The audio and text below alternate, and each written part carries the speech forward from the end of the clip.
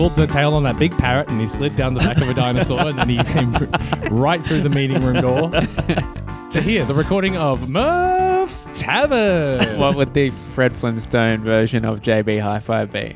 That's Murphy for you. I'm introducing his podcast and nope, pull the brakes. Stomping your feet down the ground, much like the way Fred Flintstone would break his car.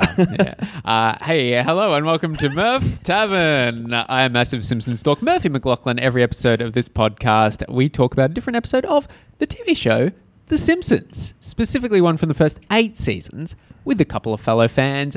This episode of Murph's Tavern, it's right near the end of season 8. It's the penultimate episode of season 8. It is The Simpsons Spin-Off Showcase. This is a 3-part episode where we see Chief Wiggum PI, the Love-Matic Grandpa, and the Simpsons Smile Time Variety Hour, hosted by Troy McClure. This week we have, you might have heard him a little bit before, it's Timothy Clark. Ahoy hoy, podcasterinos. And I almost forgot what my thing was. Roland Hoffmann. Hi, I'm still trying to think of a JB Hi-Fi Flintstones pun. It's You were like, describe every segment in this intro, Murphy. I'm just trying to think of different words for rocks that rhyme with J, B, Hi, or Phi. Would it be BC Hi-Fi? Oh, God damn it. That's why they pay me the small bucks. I knew you'd get it like really quick, so I was trying to get in. Shit. This episode of The Simpsons. No, I want to do more. What if the Flintstones had a GB Hi-Fi? Good night, everybody. The premise of this episode, quite unique, especially I think for this time of The Simpsons. I feel like the only time they did like a 3-parter was Treehouse of Horror, really. This is, and I feel like from interviews I've heard, like the showrunners at the time, Bill Oakley, Josh Weinstein, they were convinced the series was going to end. Like they were like, the days are like the writing's on the wall. Let's just fuck around. And then we're still gone 30 years later. Yeah. Right? Instead, they renewed it for another 22 years. It's like, what does Troy McClure say then? It's like, so how do we keep it fresh after 8 long years? I'm like, oh, Troy, man. We have an episode about Moe's dish rag coming up. Kiss my dish rag. Well, if you did, you'd be kissing Jeremy Irons. I know the Oscars are looking for a new host next year, so I think Murphy hosting Oscars. I don't know who these people are. Hey, I watch films. I saw Barbie recently, and I also saw Licorice Pizza. So I'm a regular Siskel and Ebert. Okay, You did the Barbie licorice pizza double. yeah. I did the double. Yeah, I saw Barbie twice. I'm a real ally. Thank you for having us on one of my favorite episodes. I love this spin-off great. episode. Okay. Yeah, Cool. I'm a big TV nerd, so obviously it speaks a lot to me. Totally, yeah. So let's talk. I better get my bloody notes out. Yeah, for listeners at home, when Murphy was rattling off all the info at the start, it was impressive to see him just go into a fugue state and no notes, just read it off. Yeah. Like you're trying to activate a Cold War agent. So all the like posters on the wall that Troy McClure walks past when he's doing his intro at the start, they all are actual spin-offs. Yep. You've got The Ropers, which is a spin-off from Three's Company. Yeah, let's Roland, you can join into this pop quiz. I only know one of them, I'm pretty sure. I've done no research, and I watched this. I mean, I've seen it several times before, but I watched it, Wednesday night when I was very sick and was on some painkillers. So let's see how I go. Okay, Laverne and Shirley. That's a spin-off of Happy Days. That's the one I know. Okay, yeah, there we go. Rhoda. Spin-off of Mary Tyler Moore Show. It is, and starring someone close to The Simpsons. Was that? It's fucking Marge. It's Julie Kavner. Julie Kavner. Yes, yeah.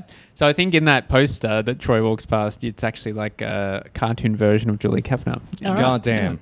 It really is a small world. And what are the chances? Mary Tyler Moore, executive produced by James L. Brooks. Yeah, that's what I was thinking of. Yeah. Fish. Spin-off of Barney Miller. Yeah. What is Barney Miller? I don't think I know. Barney Miller, I've seen a couple episodes. It is just like a 3-camera sitcom from the 70s about like a police station. Oh, okay, right. And Abe Vigoda of Godfather fame was in there as Detective Fish, and they span him off as Fish. Ah, right. Okay, gotcha. And Jeffersons. Spin-off of All in the Family. Yes, which had a heap of spin-offs. All in the Family. One of them's weird though. One of them's Archie Bunker's Place, which was actually sort of like just a continuation of the show. Yeah. But without a few. And then Homer sits in the chair. What? Homer sits in Archie Bunker's chair one time, reading the Constitution. I'm still a little bit sick. Ask me to pronounce any word. Nah, can't do it. What was this spin-off from? Well. And then Troy McClure says he's from fictional spin-offs.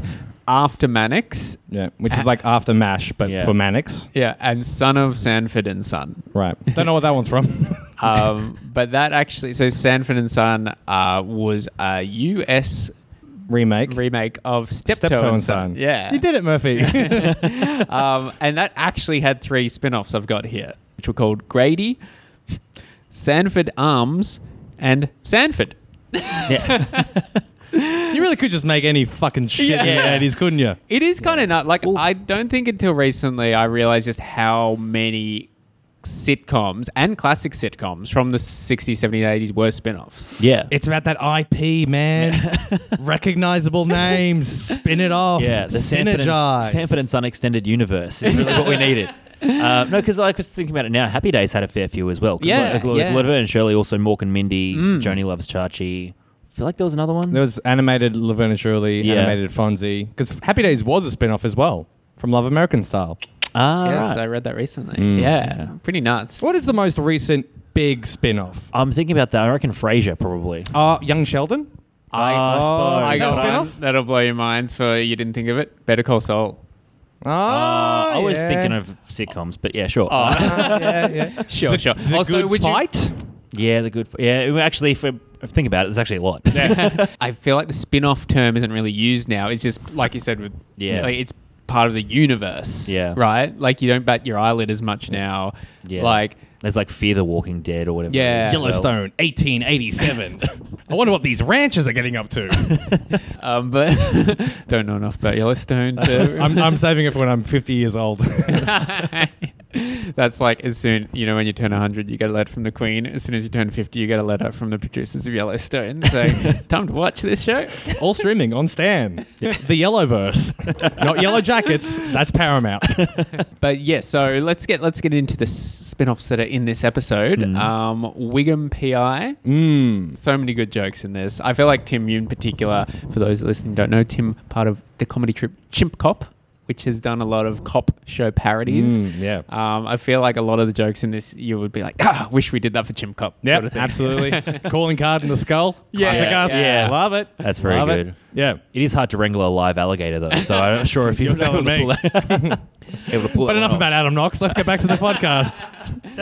And just with Skinner's not knowing anything about New Orleans. Yeah. I haven't lived here for 40 years, but word on the street is... Not really a party town. Yeah. And this segment has a great line, and one of my wife's favourite lines in The Simpsons. Look, Big Daddy, it's regular Daddy. Very good. Love Big Daddy. Good. Great character. Yeah. Do you know whose voice is Big Daddy, Tim? Yes, I did some research into this. It was some country singer from the TV show Hee Haw. I didn't know he was a country singer, but I knew that he was very big. Like back in the day, if you needed like a southern person, you got this guy. I also did research, but I forgot all of it because it was like a week ago. I know it starts with a G, yeah? It is, yep. Yes. I'll take that. That's all Murphy has in his notes as well. It starts with a G. Gallard Sartain. There we go. All right, good for him. Yeah. And apparently the character, his appearance anyway, is based on Dr. John, the musician Dr. John. Yes, I thought it looked like a Dr. John, and I thought maybe that's who they got, and then I saw it wasn't Dr. John. Because Dr. John's like a 60s, 70s bayou singer. But down in the Big Easy. New Orleans, that is. The Windy City. And so forth. I also like the voice acting in this episode. Like, there's a few like really good moments where it's sort of like you can tell they kind of maybe recorded in the same room. Like where like Skinner's like, for massive corruption. He's like, for massive. Yeah, I forgot about that. That was great. And even the end where they're like laughing, he's like, better start in, kid. Yeah. Like, start in. I didn't mean it that way. Yeah. There's a similar bit, actually. We'll get more into Love Met a Grandpa later, but when... This is all just going to be us reciting the hits. Yeah. And that's all you want in a podcast. Yeah. But three white guys in their 30s quoting The Simpsons. But yeah, a bunch of like jokes that went over my head as a kid. But even like stuff I didn't pick up doing the rewatch, which wasn't until doing the research. I was like, oh, fuck. I never picked up that when Wiggum kicks the guy off the boat and says, police business, is a police officer. Yeah. That's like that's one that stood out to me last night. I watched it last night as well. It was just like, that's actually really funny. It's like kicks a police officer off to say it's kind of double-edged because one, Wiggum isn't a cop. Yeah. And two, it's a cop that he kicks off the boat. Did you notice that, Tim? I didn't. Hey, there you go. You might know all your spin-offs, but you don't know your cops on boats. No, you're right. My favourite joke in the episode is actually in the first 60 seconds. Yeah. And it's one that I didn't really, didn't really went over my head, but I just didn't really pay attention to as growing up. But it was just, as Troy McClure was walking down the hallway, he starts his intro and goes to keep walking. There's just a wall there. Yeah. And he stops, stares at it and just starts walking back the other way. It's so, such a good, solid joke and so well animated. I laughed my ass off at it for ages. Very good. Every time they cut back to Troy, it's great. He's looking down Charlie's Angels shirt. Yeah. It's very funny. He's talking to the professor of television. Gets up and walked away. God, it's all good. It reminded me of something you like McCall program when he's when he just walks up. Yeah. Do you know who the chef in the restaurant is based on? The guy who was, I guarantee. Chef Boyardee? It's like some... Well, it says here he resembles Paul Prudhomme. Okay. Paul Prudhomme. Now, who is that? Paul Prudhomme? Oh, I've heard that name before in reference to things in other places. Tell me, where is he from, Murphy? That's all I got. You got it? All right. It doesn't start with G. Yeah. That's all you care about. That Wikipedia name did not have a link to it. But yeah, I mean, I guess we should say the segment in general is a parody of stuff like Miami Vice, Magnum PI, Starsky and Hutch. I actually have, in the last couple of months, watched a couple episodes of Miami Vice. Right. Yeah. Just because I rewatched the movie, which I love. And I thought, fuck, I'm going to check out the original series. It's completely different. Yeah, the movie is like a gritty reboot, right? Yeah. Which I still love it. But the 80s one is, you can't. Yeah, I was raised in a different era of television. So looking back, I was just like, oh, this is fun. Yeah. This is interesting. They're doing a lot more, flashy camera movements that I'm guessing would have been commonplace at the time. It's really good. Are there any current equivalents of those types of shows? Really silly, but kind of played straight, but at the same time not played straight enough that it's laughable. I mean, things like we discussed, I think Yellowstone, from what I've heard, is kind of laughable if you take things out of context. Yeah, right. Same things with, probably Harrison Ford's on a speedboat. Yeah, probably. Is Harrison Ford in Yellowstone? He's in the spin-off, so it would be a speed horse. I think there's a lot of shows that I haven't watched but appear from the outside to have that kind of vibe, like Psych, I think. It was a kind of detective thing. I think it might even be set somewhere exotic-ish. And there's that other one that's about... I know Robert Patrick's in it, but in a supporting role. But it's just like a guy who's like cyber people, I think. I don't know, but that seems to have a similar kind of vibe. Oh, they also Scorpion. Yeah, Scorpion. Scorpion lasted one season. It was from 2012. Really? No, I reckon it went for a while. No, Scorpion. Really? I trust not Tim. what I'm thinking of. I feel like Tim knows. This. Yeah, fair enough. I'm not going to question the master, but Also, Robert Patrick's in Mayans MC, the Sons of Anarchy spin-off. Yeah. Bringing it back to spin-offs. Thank you, Tim. And then also, not spin-off, but reboot. They rebooted MacGyver, which probably has the same kind of thing to it. Yeah, that's fair. I watched Mitch McTaggart, who's been on this pod a few times. Host of Backside of TV? Yes. Well, on the most recent season of Backside of TV, which, Tim, you're in. With you? Yes. Yeah, well, I didn't want to say, but yeah. You play a guy getting robbed, and I play the guy that robs you. Yeah. You were really waving around that fake gun on set. It was dangerous. Wait, I was told it was real. What the fuck? That was the only reason I did it. Anyway, but Mitch makes a point of he showed clips from this bizarre show from the 80s about a shark. Like the police, there's special shark force, and it seemed really ridiculous. Yeah. And it ends with a helicopter blowing up, and but it's crazy. But they kind of it has this vibe of we know what we're doing. It's dumb. Yeah. Who gives a fuck? But then he compared it to a show that was made a couple years ago, legitimately about this special shark force. Bite Club, where they go around and people have and the premise sounds fucking ridiculous, but it's played straight. Yeah. So he was like comparing the difference between the two, or it's like I feel like there's more of that now where things are played more straight, even if the premise is silly. Yeah, there is a lot of you don't realize why people enjoy this, do you? They're like, we're going to do this properly. We're like people keep making gritty reboots of Batman. I'm just like, Batman's supposed to be at least a little bit fun. Yeah, like, totally. But anyway, yes, some good quotes were when Wiggum describes Ralph as between 8 and 10, thinning hair.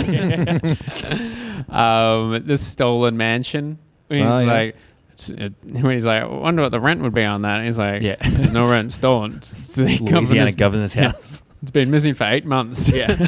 I loved it as a kid. I always get a kick out of him slowly turning around after he's been chasing him. You. Yeah. And just throwing Ralph at them and jumping out the window. I would watch, because I think at the time, I did some partial research. They were looking at spin-offs for The Simpsons. Because Simpsons, in itself, a spin-off. Probably the most successful spin-off of all time. 100%. After... Fuck. I was trying to think of... Joey? After How I Met Your Father. Yeah. Literally just cancelled today. Oh, was it? Yeah. There you go. Oh, damn. You've time-stamped this podcast now, man. How I Met Your Maker. They're dead. Yeah. Also, I hate being this guy. I really do. But I did just look it up. Scorpion went for 4 seasons. Oh, Scorpion went for 4 seasons? Yeah. Timothy Clark. I was like, I could have sworn it went for longer than that because I kept seeing promos for it years after I saw the first one. I was like, they can't be showing that Do you same know what? first I think I'm season thinking of Rubicon. yet. Okay. I don't even know what that is. So I think that one went for 1 season. Yeah. I gotta watch the Scorpion show. I don't think you do. I would watch Wiggum PI if they had actually spun it off. Absolutely. What I love about, something that I really love is just the randomness of casting Principal Skinner in that supporting role. Yeah. I just love, because I was trying to think, it was like outside of like the B Sharps episode, there's really no common link between those two characters, and then he just follows him all the way to New Orleans for no reason. Yeah. I've written that down. That's one of my favorite things about this episode is you've got these unique pairings, like Wiggum and Skinner, and then later Mo and Grandpa. Yeah. No, I think it's great. It's a great opportunity to have these characters interact, and it's I was planning to get to this later, but it kind of links when you did say, Tim, that they were looking to do Simpsons spin-offs. They wanted to do one which was basically 22 short films about Springfield, but as a series. So each episode would be like 3-parter and like different random characters. And that would have fit, like if they had have actually done that, then like, having the occasional Wiggum PI would have been like perfect. Or having those pair-ups of characters that you otherwise couldn't really. Yeah, you could do like a recurring segment like that of Wiggum PI every few episodes. Like it's almost like an Animaniacs type thing. I was going to say, Animaniacs, they had the Pinky in the Brain and the cat lady and the fucking pigeons. I'm sick. I'm dying. Good Feathers. Yeah. What was it? Good Feathers, Slappy Squirrel. I think that's what it was called. I was thinking of Dexter's Lab as well. Good Idea, Bad Idea. That was another one. Animaniacs was great. Which so good. Had a spin-off, which was... Tiny Toon Adventures? No, Pinky in the Brain. Oh, right, yeah. Which then had a spin-off. Fuck! God damn it! Let's get him some... let's hook him up to morphine or something. He I wouldn't say no to that. Yeah. Good podcasting. Can you tell me what the spin-off to Pinky in the Brain was? Pinky, Elmira and the Brain. Ding, ding, ding. Roland. But that was another character from Animaniacs as well, Elmira, I'm pretty sure. Elmira was on... For a Scorpion now, I've lost my mojo. Elmira was on the one you mentioned before, Tiny Toons. Oh, okay. Yeah. Because she was sort of like Elmer Fudd's protege. Oh, okay. I think. Katie Kaboom, that was another one. Love it. Oh, Chicken Boo. How did we forget Chicken Boo? Sorry, forget. This isn't an Animaniacs podcast. Let's go back to the episode. I had a few Animaniacs comics when I was a kid. Yeah. And they had a whole edition about... Hello, nurse. Yeah. Well, even that, that's the one you kept under the bed. Yeah. The cover's more beat up than this book. Yeah. Well, that's like the start of the. I don't think it was part of the podcast. I can't remember if it was before we started recording or not. But I was like, "Good night, everybody." That's the thing that I do a lot, and it's from Animaniacs. Oh, right. Every time they do a risque joke, Yakko is like, "Good night, everybody." It is bizarre, like the amount of like watching Looney Tunes as kids and watching Animaniacs, they parodied so many things in those cartoons from 50s stuff, 40s stuff. Yeah, it's so weird that you go back as an adult and watch like an old film and you're like, oh, that's where that reference is from. Yeah. I watched last year. I watched every Oscar-winning film in order. Yeah, and like the Best Picture winner of 1929 has a character who's like, it's time for the first meal of the day. Oh wow, yeah. I mean, I'm pretty sure. I mean, there's classic Taz. Yeah. There's an episode of The Simpsons where Roger Myers basically goes on a rant and says all animated characters are ripoffs. Yeah. And it essentially is like all, especially I feel like Hanna-Barbera did it a lot. Like all those, like Yogi Bear is a parody of a baseballer called Yogi something. Yogi Berra. Yeah. All of them are like just parodies of... Foghorn Leghorn was just like basically the exact same voice of some big radio star of the 40s and 50s. Yeah. I said he was a big radio star of the 40s and 50s. and it's weird because like I remember Animaniacs had things like God, we are fucking old. God, we're over the hill. Just bring in the euthanasia machines and get it over with. Bring in the euthanasia machine. It's been requested in meeting room 3. It's down. Oh, like the McFlurry machine. Always on weekends as well. They just don't want to clean the euthanasia machine. It's so easy to clean. It's a gun. It's so easy to clean. Like, because I go back and meet historical figures, and it'd always be like, hey, here's Plato, but it's like Richard Lewis parody of him. Hysteria. Yeah. Totally. Kids are gonna fucking love this. Yeah, exactly. I was like, I don't really know. I know that guy from Robin Hood Men in Tights. Yeah. Well, these kids love Accidentally in Love, which I think is the name of his sitcom with Jamie Lee Curtis. Yeah. Well, this does kind of link. We're not segueing too much because this kind of does link to this whole fucking episode of The Simpsons. Yeah. Because Love Matter Grandpa is parodying those 60s sitcoms. So, like, I Dream of Jeannie, Bewitched, My Mother the Car. Yeah. Mr. Ed, to a degree. Yeah. As a kid, they did show those sitcoms a lot. Oh, yeah. It's kind of bizarre how often they showed... I guess it was cheap. But because I remember like there'd be like reruns of Mr. Ed on it like in the afternoon after school. Yeah. Hey, TV1 can only show Rambo 2 so many times. So I feel like this segment I did get as a kid. Yeah. Like, whereas Simpsons Smile Time Variety, I remember watching this as a kid, not quite getting it. Not really understanding this is deliberately lame. Yeah. But yeah, we'll get to... I'm trying to be a Love Matter Grandpa. Yeah. I love... It's such a spot-on parody of those types of sitcoms. Right down to like the reveals where he wheels in the Love Matter Grandpa with a tux. Yeah. That's honestly something you could still see on a can... Not that there's many of them, but on a canned laughter sitcom these days, you would see something like that. But like that tacky like... scene transition, like the little flip of the screen, it goes to him, wheeling it in. Covered with the snails. I also like the where they choose to have the laughter, because there's a bit where he's just like, "Oh, why can't I die?" And then it just cuts to the next scene, implying that the audience just did not laugh at them. Because like those kind of 4-camera setup sitcoms were still the norm back in 97. I think at this point, they were getting much more mainstream, like Frasier, Seinfeld, Friends, Suddenly Susan, Veronica's Closet, Caroline in the City. We've already deviated on to Animaniacs. Let's not do this, because we'll be here. Hey, listeners, I also want to Just Shoot Me. Yeah. I often The Single Guy.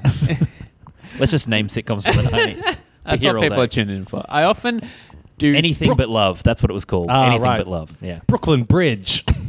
I often do find it's nuts that the origin of the sitcom, like basically when they, maybe not the origin, but when sitcoms are really popular, they were very surreal concepts. Whereas now, people are on their honeymoon. Well, like I feel like it's shifted, like you were saying. This caveman is working at a quarry.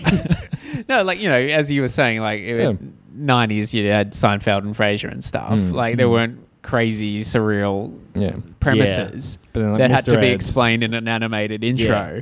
Like it's funny it went the other way. Like it's like that's where sitcoms started. They were just like, I suppose like I Love Lucy is often regarded as like the first sitcom, I guess. I feel like very 60s, early days. They went surreal early on. Yeah. Like I Dream of Jeannie, Bewitched, that kind of thing. It's like they were like, all right, we're out of ideas when they'd only just started. Yeah. And they were, let's just go crazy. Yeah. I guess maybe it was like by the 90s, it was just like, what if some people hung out? Yeah.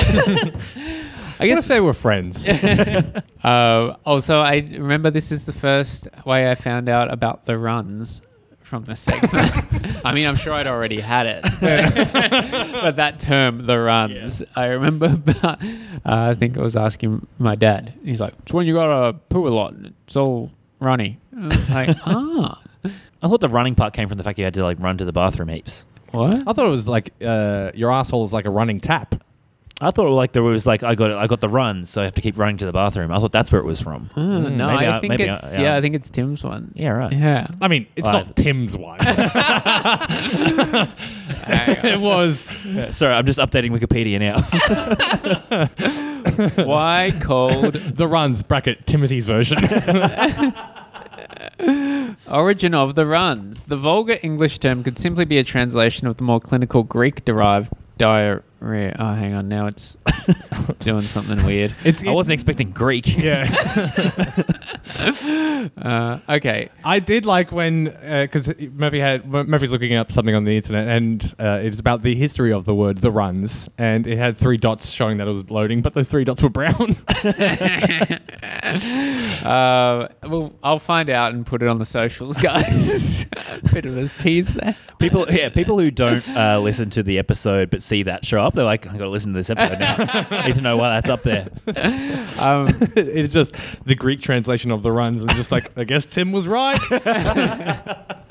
Let's move on to the Simpsons Family Smile Time Variety Hour. Yeah. So, just one on. I loved Homer's cameo. Yes, and he got like the classic kind of applause break intro with the greetings. So good. That was fantastic. Yeah, and now he kind of adjusts his collar a little bit. Yeah.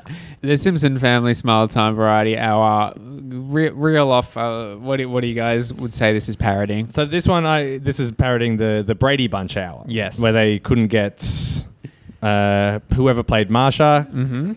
Maureen. Was it Marsha? I thought it was Jan. Oh, it was Marsha. Was it Marsha or Jan? It was Jan. Timmy boy. Tim.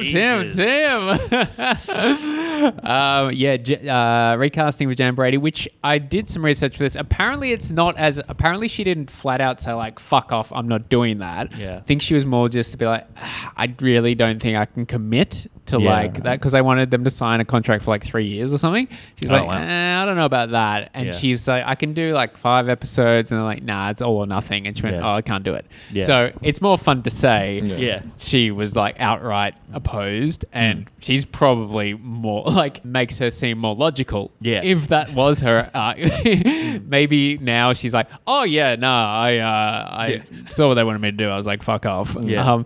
Because if you haven't seen it or seen clips of it, even know about it, like the premise is the family play themselves in like a big cheesy late 70s variety hour type of deal, which I've seen like a big video essay on like the history of the Brady Bunch on YouTube. Hey, we all need to watch something while we're eating. And this was a real thing when Brady Bunch wrapped up. It was like, well, let's just have you play yourselves, but also playing the characters. Yeah. As just like, oh, we're the Bradys, and we've been given a TV show. Let's put on sketches and musical performances, blah, blah, blah. It's like the Sonny and Cher thing, and Laugh-In, all popular at the time. Well, yeah, so also parodying this is Laugh-In, like it's particularly the sketches like with Sea Captain and Hans Moleman and stuff. Do you guys know they brought back the Bradys in the 80s as a soap opera? Really? Yeah. Oh, real. Like no laugh track, just a dramatic series starring the Bradys. Same actors? I think like half. Same parents. Right. Robert Reed and whoever played the mum. Can't remember her name. Okay. And then Florence Henderson. Yeah. There you go. And I think like 3 of the kids came back and 3 of them were recast. But now they're like in their 40s. Yeah. And one of them deals with like drink driving and alcoholism. Yeah, wow. Yeah. Because I always knew about, mainly from this episode, the Brady Bunch Variety Hour, but I kind of assumed it wasn't really questioned. Like they kind of just were playing themselves, but it wasn't really referred to. But no, they're actually like sketches in it where it like cuts to them in their house. Like it's this is what we got up to during the week. Or like Barbie, would you put that dog down? Not put that dog down. I thought we'd stop talking about the soap opera part. I think that's. I thought that was King of the Hill for a second there. Barbie. It's actually really good. And kill. That is the first time I've done it, and you know what? I shocked myself. Yeah. Bobby, put that dog down. I've lost it. Yeah, no, but like the Bobby was great. I'm back.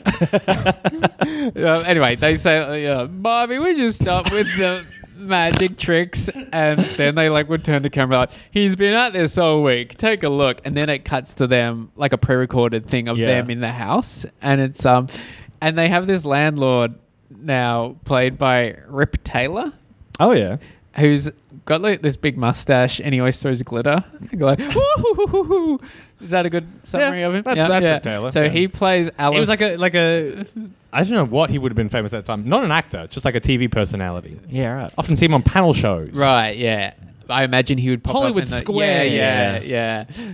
So he played their landlord and Alice's boyfriend. So they got rid of Sam the Butcher. And he was the new boyfriend. And so he would pop in not only in the pre-record sketches, but when they're all dancing, him and like Alice would do a duet and stuff. Yeah. You can really just put any fucking shit on TV in the 70s and just call it a day. Not like now. How long did it run for? Because I think it was a season. I think. Let's not ask Tim. He wouldn't bloody know. Well, that's just mean. I think it was about a season or so. Because there's more. I had in my head, it was like, surely it was like canned stuff, like a couple. But there's quite a few episodes on YouTube. But yes. It only lasted a quarter Scorpion? But all the laugh-in stuff. Yeah. So like when they're just like cutting to the different song parodies as well, and it's got Smithers going like a swamp. I remember as a kid just being like, "What the fuck is going on?" Like, I was so confused. Like just thinking, okay, they're doing really lame jokes, and I didn't really get the Lisa thing either. Yeah, like obviously didn't get the Brady Bunch reference or. But you were a big Tim Conway fan. Oh, those bits I was like, yes. Yeah. Well, yeah, so Tim Conway, he was, I think, a staple of those types of shows. I think I read Carol Burnett. He was in the Carol Burnett show. Yep. So, like, did a lot of movies with Don Knotts. Right, yeah. I think that was sort of like even a double act for a bit, maybe, yeah. I've read the Don Knotts Wikipedia page a lot. So... I feel like, the sitcom parodies as kids you could get behind. But this stuff was just a bit too niche. Yeah. Like... a bit too much of a genre that only... a real flash in the pan that wasn't... Yeah. Well, particularly for Australian audiences. Yeah, totally. Yeah, I feel like a lot of... Now, they were referencing the Don Lane show. Yeah. Oh, man. I'm there. Auntie Jack. Yeah. If they have any kind of wheel segment, I'm there. Yeah, it is interesting that there's a lot of American culture. Homer, don't do that. Michael Jackson is not that popular now. I get it. Well, when you post a clip of that particular Jackson Jive thing to the podcast socials, that's going to really bring in the listeners, I think. Tim was right. Yeah. But it's in 2009, the Jackson Jive. God. Who was so... I was listening to... shout out to 25 Days with Peter Jones and Nick Amala. And they were talking about how Chris Lilly's shows, like how everyone now is like, oh, yeah, like Chris Lilly, oh, no good. Yeah, blackface. It was like... When that aired 10 years ago, you weren't saying anything. Like, there was no... Yeah, I remember like the first one that I saw, We Can Be Heroes, had that the Asian character who is doing an indigenous story. Ricky Wong. This is, at the time I was like, kind of went over my, like I didn't really register how offensive that was. Well, you rewatch it, like, Jesus Christ. Yeah, he did it on the Logies with Kathy Freeman. Yeah. Like she joined in. God, folks, if you can hear this, if this is not just trapped on Murphy's computer for the rest of time, please look up that at the Logies, Kathy Freeman and Ricky Wong. It's freaking bizarre. It's so crazy how like Chris Lilly had a lot of people in that kind of thing of going, is this racist? And then, like, instead of kind of keeping people on that precipice, he kind of did his next thing and was like, yes. Yeah. Instead of like any kind of ambiguity, he was just like, actually, it can be so much worse than this. Yeah. No, he just triples down. And then some people still try to defend it. They're just like it's social commentary. And then like he's in the background, knuckle deep in shoe polish, being like, nope, I'm fucked. Yeah. Anyway, fuck you, society. Yes, so the outro is amazing as well. When I was about to say Tim, when Troy is going through the potential upcoming plots, which, as we've said on the pod, I believe a few of them ended up being very close to actual plots they've done. The whole wedding after wedding after wedding. Oh boy, who's Selma's married? Selma is since married. Disco Stu, Fat Tony, and Grandpa. So, and yes, do you know what the Osmodia is referencing? Flintstones. Yeah. Which I think I didn't realize, like, watching. I thought they were just like being like, oh yeah, what's something ridiculous? Homer having a little green guy that speaks to him. But no, that is actually... Looks like someone hasn't seen Viva Rock Vegas. I think that's... I haven't. Is that character in there? Yeah, they bring him in for that one. What's his name again? The real one? It's not too dissimilar to Osmodia. It's very similar. Alan Cumming plays him in Viva Rock Vegas. Oh, I've got to watch that now. It's fine. It's not bad. Viva Rock Vegas? Nah. I feel like actually... All right. I told you, I'm a film connoisseur now. No. This is, by the way, the second time in 1 year I've talked about Viva Rock Vegas on a podcast. Alan Cumming plays a character called... I can see. Hey, we're bringing it back to the Flintstones. I just realized. Yeah, I can see Wayne Newton playing himself in Viva Rock Vegas. Oh man, this is what podcasting's all about. Taylor Negron. Maybe he was... I'm looking over your shoulder here. Maybe he was uncredited because the character's not coming up. Well, that's a real shame. I just googled Flintstones Alien, but my internet's taking ages, so... Anyway, Viva Rock Vegas. It's not as good as the Flintstones 1994, which is great. But it's still pretty fun. Yeah. You're still watching like a bunch of big sets and weird costumes. It's fun. Grow up. The Great Gazoo. Oh, the Great Gazoo. There we go. We got there. God damn it. That doesn't really sound anything like Osmodia. I don't know why I said that. I think it's just such a unique, specific name, Osmodia. You kind of assume it must be parodying. Let's talk a bit more about spin-offs. All right. Proposed spin-offs of The Simpsons. All right. Proposed spin-offs. Is what, when I pitched this to Roland, I said... we're recording this weekend. We're going to be doing Simpsons Spin-Off Showcase. Roland interpreted that as, okay, we're going to be talking about spin-offs of The Simpsons. Not questioning. Didn't even click that there are no spin-offs of The Simpsons, but short episode. Yeah. But no, there have been a few proposed ones. The closest one that came to getting anywhere was actually a spin-off of... Actually, let you guys guess. Which character do you think it was that Matt Groening really wanted to do a spin-off of? I think I know. Yeah? I'm going to guess Krusty? Yeah, Krusty. Ding, ding, ding. Yes. It was Krusty. So, Matt Groening had the idea... Solving crimes in New Orleans. I'll watch it. Matt Groening wanted an animated series, spin-off of Krusty, have him living in New York or like by himself.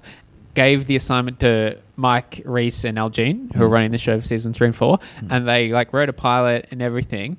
I've got a quote here from Mike Reese. He said, "Al and I worked out this whole spin-off show where Krusty moved to New York. He's a divorced dad, and he works for a Ted Turner type." So what does that sound similar to? This sounds very similar to The Critic. Yes. So Matt ended up saying, "No, actually, I've changed my mind. I want it to be real life." And it's about Krusty doing reality show, and Dan Castellaneta is in the Krusty makeup, and we send him out on like a tuna boat, and he's in a hospital helping deliver a baby and all this stuff. And they were like, Murphy, why are you bleeding from the nose? You stopped reading from your notes a while back. That's some stuff I commit to my brain. Not my wife's middle name, but that shit I know. It's Gazoo. No, but... they should make like a Studio 60 with Krusty. I'd watch that. That'd be great. Well, so they ended up being like, oh, okay. So they ended up just reworking that to be The Critic. Right. Yeah. But then Matt Groening changed his mind again and then still wanted a real-life Krusty show, but wanted it, funny you say, Tim, about like the behind-the-scenes of him working on like a Tonight Show. So like a Larry Sanders kind of thing? Yeah. Yeah. So apparently the premise is it opens with Krusty being like... And is this live action still? Yeah, this is live action. So he's blamed for an accidental death during a mall opening in Springfield. So he's driven out of town, has a spot on a late night talk show where his spot in particular goes very well. So he becomes the new host. It was apparently quite surreal, the premise. And they decided the budget would be too high. So... This bit is insane. This is a quote from Matt Groening. I wrote a pilot script in which Krusty moves to LA, gets his own talk show. We had a running joke where Krusty was living in a house on stilts and there were beavers gnawing their way through the stilts. But somebody at the network pointed out how expensive it was to hire trained beavers. And an equally prohibitive cost would be to get mechanical beavers. So I said, if we animated this, we wouldn't be having this discussion. He tried to adjust it to be an animated show, but contract negotiations fell apart and there you go. But that sounds amazing. That sounds great. Yeah. Sounds like 30 Rock. Yeah. Kind of like a surreal take on the behind the scenes. Also, just say the beavers are attacking. Don't show the beavers. You have to show it. Just like show, don't tell, don't show. Yeah. You can show the stilts like slowly being eaten away like over time. You don't have to show the actual beavers. Like maybe there's a bit more to it than just the beavers. Maybe Matt Groening's blaming the beavers. But maybe Dan Castellaneta was allergic to the clown makeup. So that was the closest they got to an actual spin-off. There was obviously, they wanted to do the 22 short films spin-off, which I think would have been great. Yeah. They've kind of gone into more spin-offs now with the Disney Star shorts. Wars and the Marvel stuff, the shorts. Yeah, I feel like now it wouldn't be that crazy if you saw there was a Simpsons spin-off. Yeah. Because of the way things are now and the way Disney Plus is and the precedent they've set with those shorts, you actually probably wouldn't bat an eyelid. Yeah. You'd be like, oh, okay, they've done like a bunch of shorts about Chief Wiggum doing like you would probably actually it wouldn't be this huge deal. Yeah, it would be like a Disney Plus exclusive. You wouldn't even realize until there was like 19 of them. You're like, oh shit, what are these? Yeah. Check them out one afternoon. And go, these are fine. It'd be. I hope I'm not cursing the universe by putting it out there. Remember when they did that like chat with Homer? Yeah. It's like, what was it again? It was like Dan Castellaneta in character, like answering questions, and they were using like an AI. Yeah, it was like the Simpsons Live. Simpsons Live, but terrible strain on the animator's wrists. But they essentially it was pre-planned questions. It was just Dan actually reading it out live, and he was in like a body motion thing. But surely they could do that now with Krusty and make it like a talk show, or at least like a space ghost, coast to coast kind of talk show. David Tench. David Tench tonight. We know how well that went. We did it. And the last one, I think this actually wasn't seriously considered. It was more just something they always talked about wanting to do, a Troy McClure spin-off, similar to the Krusty one where it would be live action. And you had Phil Hartman playing him, which obviously would have been fucking amazing. What could have been? But, you know. I've recently started watching Futurama all the way through. Like that character of Zach Brannigan was supposed to have been Phil Hartman. Yeah. And like Billy West does a great job, but you're just trying to picture listen here. Fucking hell. I think that's usurped all of Tim's forgetfulness. Yeah, I'll get there one day. I'll get there. I'm as forgetful as the dad from The Simpsons. Grandpa. Phil Hartman in that role would have been perfect. Amazing. Absolutely. It's really... It sucks. Yeah. Well, on a more positive note, this episode was great. Yeah. It was a great Any episode. final comments on this before we get to ratings? Something, because I always thought that the Lisa being replaced thing was a joke, and then I found out about the Brady Bunch variety. Yeah.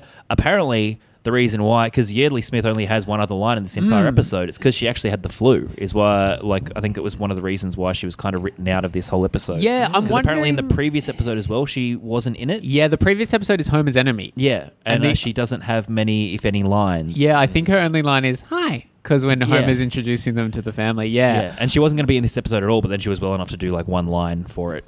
And then she's the lead of the next episode, because the next episode is the Secret War of Lisa Simpson, the last one of season 8. Yes. The episode that you'll cover and then destroy the whole podcast. Which is really, we haven't even looked at the fucking book. Which is really weird. I think it's really weird for this to be the penultimate episode of a season. Usually this kind of thing ends a season, whereas it's so really weird to have this episode and then a regular episode to finish it off. And so Murphy, you opened up this book. Thank you. All the way to the end. Yeah, this so is the penultimate episode. And look at this. The pages literally are like coming out. So here we go. We've got to guess. Which character do you think they chose for this episode? I'm going to say fake Lisa. Okay. I'm going to say Big Daddy. Ooh. Big Daddy would have been an excellent choice. And it was. Roland, you're correct. He's very funny. He's voiced by a guest star, as established. Starts with a G. But no, Tim's right. Lisa. Really? Fuck yes. Yeah. Her little speech bubble is, I want candy. And I remember as a kid being really annoyed by her. Because, again, I didn't really get it. Yeah. I was like, they've gotten rid of, like, this is stupid. And when she was like... It's not canon. Yeah, I think it's a female reboot of Lisa. I think when they were like, the bit where she's like, there he is. I remember like rolling my eyes, being like, this is lame. Yeah. Anyway, I remember doing that. The special ghost. Yeah. And I was just really like, bad. this is exactly what all this 60s, 70s bullshit like variety hour was. And like when Marge goes, he's just kidding. Oh, a joke I didn't get until doing the rewatch was when he jokes about Fox being too cheap to have him in a hotel, and then Marge goes, we'd like to thank Fox and the good people at Budget Large. I do always get a kick out of. We're like this all the time. I always like the judge. It's like bring the next offender, and then gets wheeled off. I was like, I don't know why. There's something really silly about that I like. I feel like that must be like, was there a judge character on Laugh-In or something? Like, I think it's just like non sequitur kind of links between different sketches. And you're like, oh, that was a bad joke. Here's another one. Kind of like, I want that joke stricken from the record. Here's the next offender. Yeah. Do you know who was one of the original dancers in Laugh-In? No. Goldie Hawn. Oh, really? Yeah, that's where she got to start. There you go. Cool. Out of 10, what would you give this? Like an 8. Yeah? Yeah, I reckon 8. Okay. It's not a 9 or a 10 for me, but it is a very enjoyable episode. So I'd probably say an 8. This is a favourite of mine. Okay. From childhood as well, because I was a little nerdy kid watching a lot of TV. Yeah. Now I'm a nerdy adult watching video essays about old TV shows I'll never watch. So I got a big kick out of this. I like all the spin-offs. So I'm going to give this a perfect 9. Hey. Well, you know what? I knew that I liked this episode, but I never really thought of it as maybe a favourite. But when I rewatched it, I was like, this is so good. Again, probably like just appreciating a lot more of it now. Yeah. Like even though I liked the PI segment and the Love-Matic segment as a kid, I now like getting the irony more and getting the parodies more is a lot more like satisfying. I'm going to go 9.25. That is oddly specific. Wow. I felt like 9.5 was too much. Okay. But yeah, there you go. Can we get a replacement Murphy in the next episode? Murphy, thank you so much for having me. It's always a pleasure to be on this podcast. Love doing it. Just follow me on the socials at Mr. Timothy Clark anywhere. And hey, keep an eye on me. Keep an eye on me. Keep an eye on me. Roland, take it away. Keep an eye on me. Keep an eye on me too on the socials, Twitter, I guess, at Roland Hoffmann, and then I've started using Instagram more recently. Okay. Not often. Okay. I mean, because I was doing I saw a bunch of World Cup stuff, and so I mostly on the Instagram for that. Since that's finished, I'm not really on there anymore. But at Roland Hoffmann 89, I am on there. So you should if you want to, every time there's a World Cup, load up your Insta. Every few years. Hey, thanks for listening. You can find all my stuff at murphymclaughlin.com. Chuck the pod a rate and review. And as we always say here on Murph's Tavern, boy, you're getting better at that. Not as good as Tim and Bobby from before.